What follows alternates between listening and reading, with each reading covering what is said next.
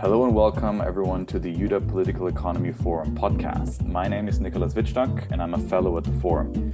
Today I'm speaking to Professor Niko Switek. Niko is the DAAD Visiting Assistant Professor for German Studies at the Henry M. Jackson School for International Studies and the Department of Political Science at the University of Washington.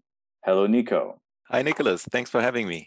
We're very excited to have you on. Niko, the DAAD is the German Academic Exchange Program, of which you are an affiliate, and you are an expert on political parties. Also, you have been at the UW for the last, I think, 3 years. Is that correct? Yeah. I think the entire time that you've been here, people have been asking you about the new German far-right party, the AfD, the Alternative for Germany. Because, you arrived here shortly after the pretty remarkable 2017 electoral result of the AfD. It seems like ever since, from my email inbox at least, it seems that every 2 weeks someone has booked you for a talk on the AfD and across the entire US West Coast, it seems. But this is somewhat ironic because your main focus is on political parties in Europe and Germany, but mostly on green parties. Could you explain how this came to be? Yeah, that is a very good observation. So maybe let me start with a brief explainer about my position, which you said is partly funded by the DAD and kind of set up as a long-term visiting position. Mm-hmm. And part of my job description is outreach. So I'm supposed to travel and talk about German politics. That's what I'm being paid for. So I did that a lot when it was still possible. And I did not only engage with academic audiences, but I gave talks at senior centers in Seattle as well, which were really interesting. And also, I mean, this might be interesting for your listeners. The DAD has a lot of incoming programs as well. So if you're interested in studying or doing research in Germany, you might get some funding from the DAD for that as well. But I mean, getting to your question, I did notice a lot of interest in the AfD and in German politics. And I thought, there are kind of three reasons for this. And first, you already mentioned this, that this is the first far-right party we have in the German parliament, in the Bundestag, since the formation of the new party system. And with Germany's fascist and Nazi past, of course, that raises a lot of questions, right? Is that a resurgence of right extremism? Right. How stable is German democracy? And then second, this is Angela Merkel's last year of her chancellorship, so she's not going to run again in the elections this fall. And this is the first time that there's no incumbent chancellor competing in election. And so, there are a lot of questions, what will be next for German politics? And thirdly, the AfD is typically described as a right populist party. And those populist elements are very similar to what we see in Europe and in the US. For instance, there's some overlap with Trump's rhetoric when he talks about accusations of fake news. The term is Lügenpresse, lying press, which the AfD employs. But maybe I still have not answered your questions about the Greens and the AfD. So you're right, they're very different, but I think they're also connected in some ways. So they kind of represent the opposite poles of a new societal cleavage, kind of the open versus closed societies. And the AfD started as a Eurosceptic party, but it, with the refugee crisis in 2015, turned to a more nationalist, xenophobic position. And so the Green parties, on the other hand, emphasize, diversity, multiculturalism, and both parties alike profited from the high saliency of that issue. And it was for them a lot easier to give stringent, clear-cut answers, while kind of the centrist, more catch-all parties struggled to give answers to questions of asylum and migration policies. I think especially young Americans are really fascinated by different kinds of European green parties, because I think they're generally seen as the party organizations that most closely approximate the progressive wing of the Democratic Party, the sort of the AOC Green New Deal crowd, because they're combining, as you say, social and human rights issues with a very strong focus on the environment as a political issue. Would you say that's a fair characterization of these parties? Yeah, maybe just a brief note up front. I was surprised that I get generally a lot of interest in my classes. I teach governments of Western Europe on proportional representation and multi-party systems, and I attribute this to the situation in the US where you have high polarization between the two parties, and not that many choices, and so people or students look to Europe. Well, how do they manage this with more than two parties? But I mean, you might have other problems in multi-party systems. So, parties have to cooperate to form a government, form a coalition government, and that could lead to gridlock as well, and kind of a prevalence of the status quo. So sometimes that might just be a case of the grass is always greener on the other side. But I mean, what you gave is an accurate description.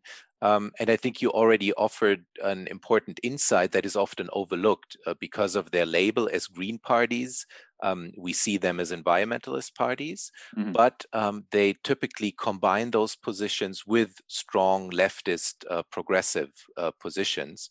And if we look back how those parties started in the 1970s and 1980s, they were kind of based on a broad spectrum of new social movements. So they talked about issues of feminism, pacifism, sexual minorities, human rights, and so on.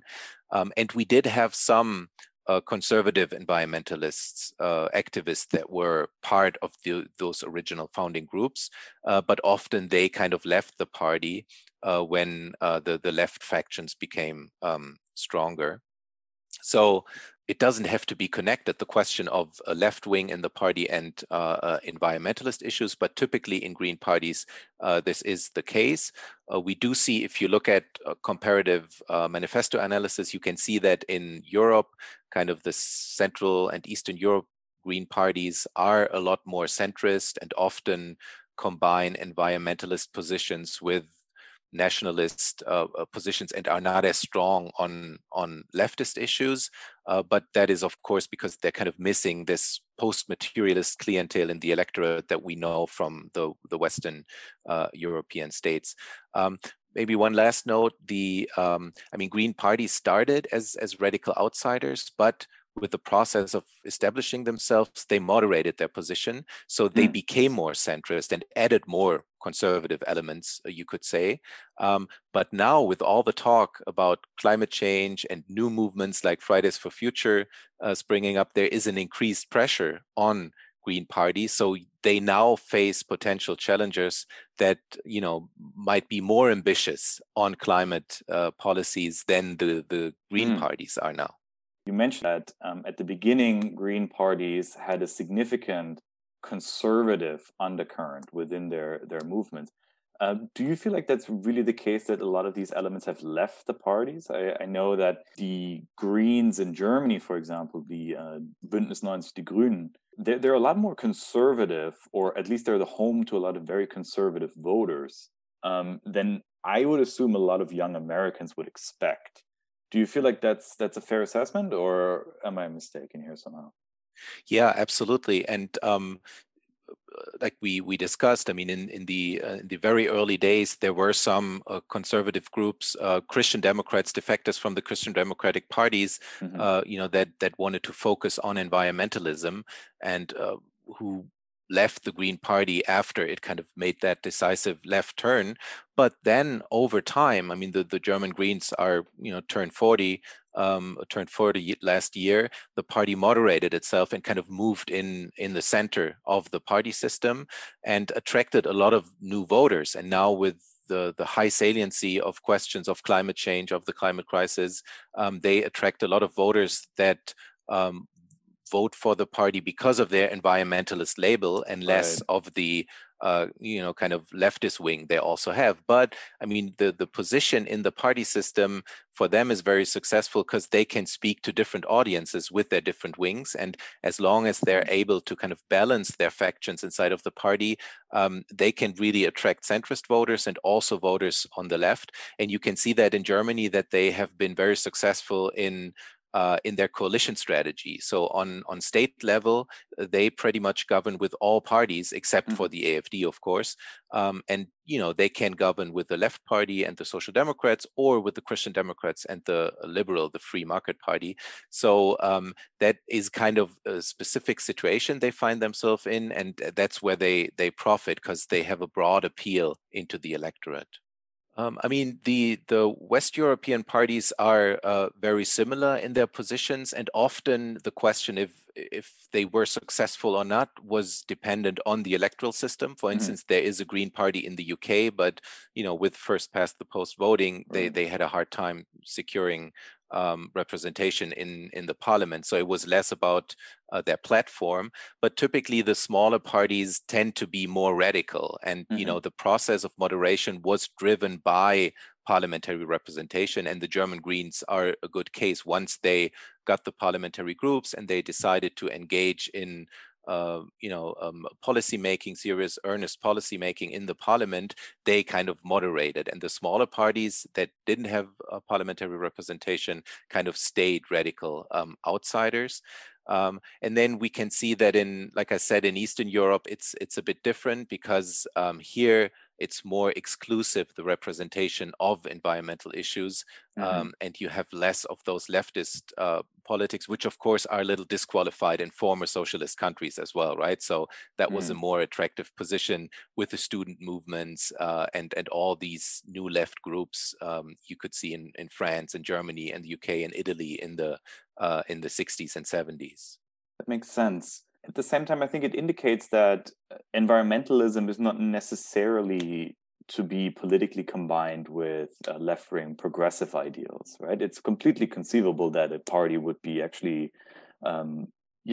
quite staunchly sort of like opposed to those kind of ideals, but still holds up environmentalism as one key issue that it tries to push for politically.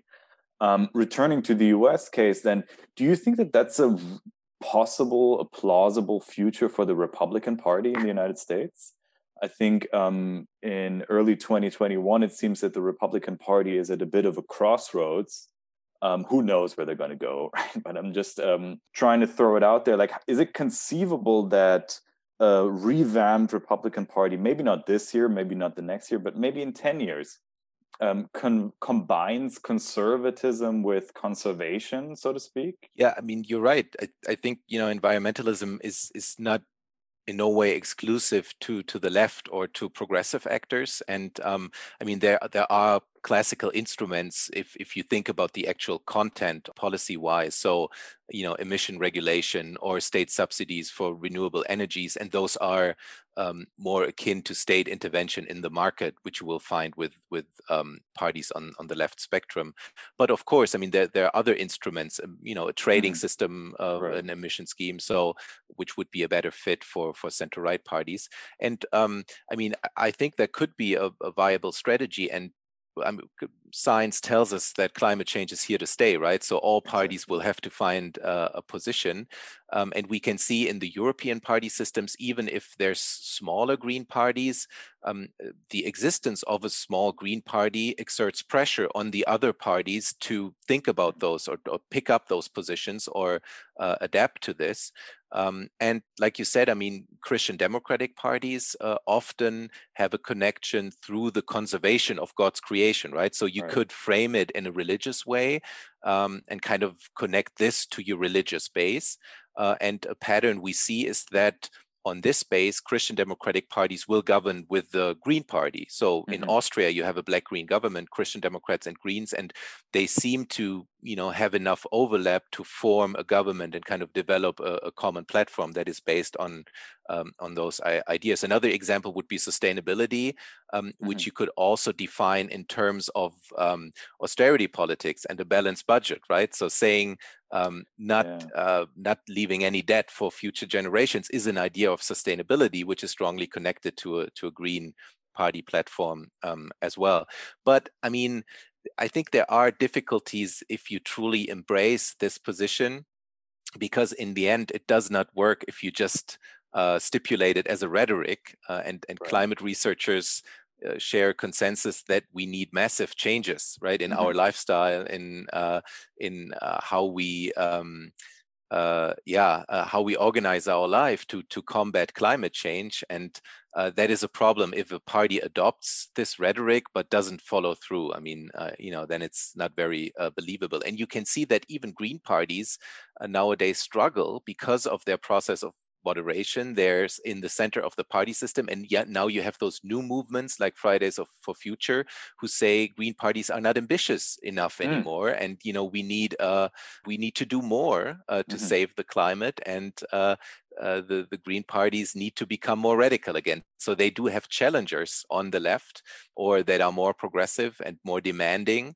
and they which haven't entered the electoral arena yet, but that could happen in the future. Do you want to talk a little bit more about potential for these new, even more radical environmentalist parties in Europe? Yeah, on the one hand, I think it's just a life cycle of political parties, right? That they start as enthusiastic outsiders and have those very novel and crazy ideas, and then they become established, and people gain experience and are re-elected to parliament, and then they kind of normalize and become less radical. And then you have those new challenges. The question is, will the Greens manage to be an ally to those new groups and say, we're your representative in parliament, and let's work together to push this agenda? Or will those movements say, the Greens are too much part of the establishment, and we need to build electoral lists or alliances ourselves, and start kind of pushing for radical measures? And that's a thing we'll see of course, on transnational and international level, because the climate change is not a thing just one state or one nation can handle.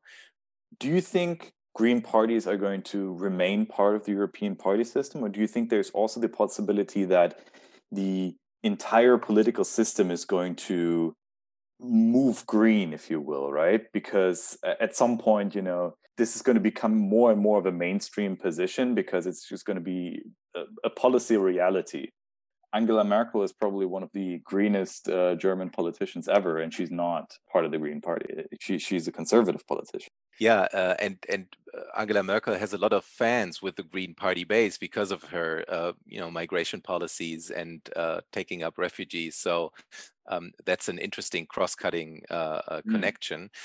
You're right. I mean, the Green Party started with that niche that they were the only party talking about environmental issues, plus all these other post-materialistic topics we already discussed. And I would say they're kind of losing that niche, because, I mean, questions of climate change and environmental issues have become mainstream. Other parties adapted, and now with the US rejoining the Paris Climate Accord, there's probably a renewed push on international level to address those problems. And so the niche for the Green parties is shrinking. They still have it in their party name. So you could say, if you ask voters, they typically assign, competencies in this policy area to the Greens just by their name. So they have the issue ownership, and it's hard to take that away from them. But I think they do understand that they need to broaden their appeal. And we discussed kind of the left faction. So they always address questions of, higher taxation, social justice, redistribution. They embrace European integration, also connected, saying that there are no national solutions to the climate crisis. You have to do this on a transnational or international level. So they're very pro-European integration.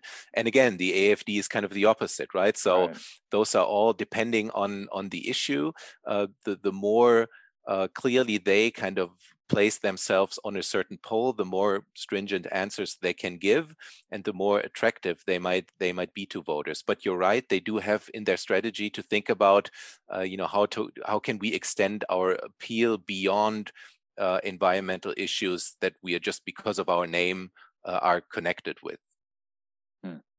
Yeah, thank you, Niko. Of course, we're going to have to speak about the German far right at some point, right? You're not going to get out of this conversation without talking about the German far right. There has been, as I alluded to earlier, an immense interest in populism, in far right parties, nativism.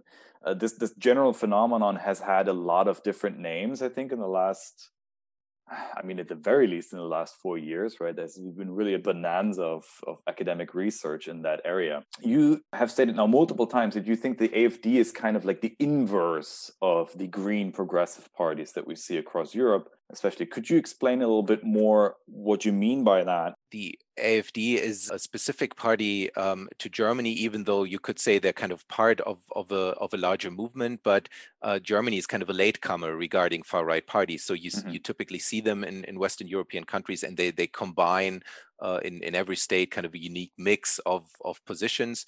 Germany, I think, because of its fascist past, voters were kind of more reluctant, to cast their vote for a far right party. And I think they were successful in establishing themselves because they started as an anti-Euro, a Eurosceptic party. And that's where they kind of got their appeal from, because they were the only party critical of European integration in the aftermath of the Euro crisis. And that's where their name comes from, right?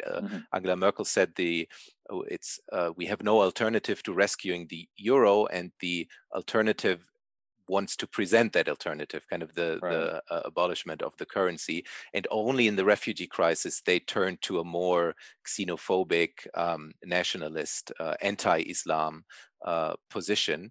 And so that kind of placed them on the opposite side of the Greens. And I mean, they profited. For the first time, they entered the Bundestag in 2017 with a very good result. And now, on the other hand, we see that the Greens are doing strongly, and kind of the centrist parties are struggling. So it's a question of course, the more you're on the fringes, the higher your visibility. And that's where they kind of profited from. But I mean, the Euro crisis is history, and also the refugee crisis is not as salient questions of migration. So they're kind of struggling to find their new topic. And right now, they're not polling as strongly.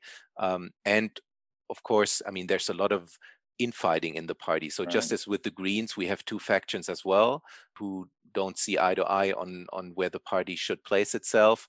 And so it's not really clear how stable the party is at the moment. It's always hard to place new parties, and they're shape shifting, and there's different dominant groups in the party that try to push it in certain directions. And we've seen that with the Greens, that there were kind of alliance of many different activists and groups. And with the AfD, I mean, the one cleavage we talked about is the open and closed societies. But you're right. I mean, there are a lot of traditional values and activists that kind of defected from the conservative Christian democratic parties and said, the Angela Merkel moved the party too much to the center or even to the left. And there's a truly conservative party missing that represents those classic values, those anti-progressive values, you could say. And also, it's connected to the question of populism we talked about. So, the argument there is some form of political correctness that the gender policies are part of. So there's something that we're being forced to follow, which we do not accept, and that's kind of harboring this sentiments and the calls for we back to the 50s and 60s, and talking about these old values, and that's kind of the unique position the AfD is in, and that labels all the other parties as part of an cartel or group. That populist outsider argument kind of helps to mobilize the base. Americans have especially been focused on the rise of conspiracy thinking and conspiracy theories with relevance to American national level politics. What I wasn't really aware of is that this has actually been a surprisingly high profile issue in Germany also, at least in the last year during the COVID epidemic. To what extent is this related to the AfD phenomenon? Yeah, so there's very similar events in the US and Germany. So the global dimension of the pandemic, has similar effects. And there were some QAnon symbols at anti-lockdown protests in Germany as well. So they kind of follow the same stories or same conspiracy theories. I think the AfD is kind of just split along the two factions, split if they should embrace those movements and kind of, after the lower saliency for questions of migration, embrace Right. this as a new position that might mobilize the base and attract new supporters, and kind of ignoring those protests. And it's hard because those groups are a very broad spectrum. So you can see kind of libertarians on the one side that just criticize the overreach of the state, and then you have anti-vaccination protesters who, are proponents of alternative medicine. So it's a very heterogeneous group, and they subscribe to some strange conspiracy theories. So it's a danger for the party to be affiliated with those groups. But I mean, it's such a new situation. So I think that we see that political actors as well as citizens kind of struggle to understand these new dynamics and how to react. And for the AfD, I think it's not decided yet how strongly they want to embrace these groups. And we've seen in the US, I mean, what horrible consequences the QAnon movement can have. So the kind of the more nationalist conservative wing in the party is critical of aligning with these groups. Yeah, that's really curiously similar to the US situation in many ways, right? It's interesting. I sometimes wonder to what extent these, like the AfD, for example, in Germany, is just inspired by things in the US, that this is some sort of cultural import, or if there's some variable that this is driving this in both countries at the same time, external to one or the other. It's probably both to some extent, but who knows? Niko, to close, as you stated, the situation in Germany is quite complicated. The Green Party is relatively established, but as you're saying, is still evolving, as are other parties, of course. But I mean, the AfD is probably the biggest wild card, as you're saying, with really trying to figure out what it's going to stand for. And now there's an election coming up this year in Germany. What do you think is going to happen? Of course, that's really hard to predict, but it's such an unprecedented situation, of course. And all these parties have been, as you're saying, trying to react to this new situation on all levels. So what do you think is going to happen? Is there any way to predict or have any idea what's going to happen in the fall? Yeah, I mean, like I said, it's interesting because Angela Merkel will not run again. And so it's a truly open situation. And the Christian Democratic Party profited a lot from Angela Merkel's popularity. And she was driving the good results of the party. So it's unclear who the leading candidate of the party is. So it could be the head of the CSU or the CDU. So they still have to decide who will head the campaign. And also the question with the Greens, they're polling really strongly now and even surpassing the Social Democrats. So the question is there kind of a changing of the guard in the left part of the party spectrum, party system? Just for our listeners, the Social Democrats in Germany had been the like post-war traditional center-left party of the German party system. Yeah, you can probably say this better. Sorry.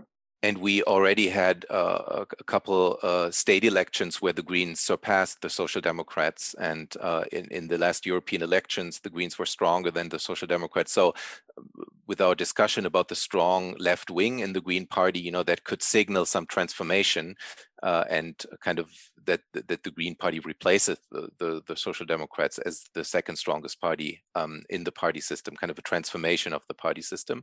And then with the AfD, we talked a lot about the intra-party conflicts, and there were some contentious party congresses. So it's not clear if the party really is able to offer a coherent platform, and the conflicts are going to be more intense when they have to draft the election manifesto. So a split of the party is still a possibility.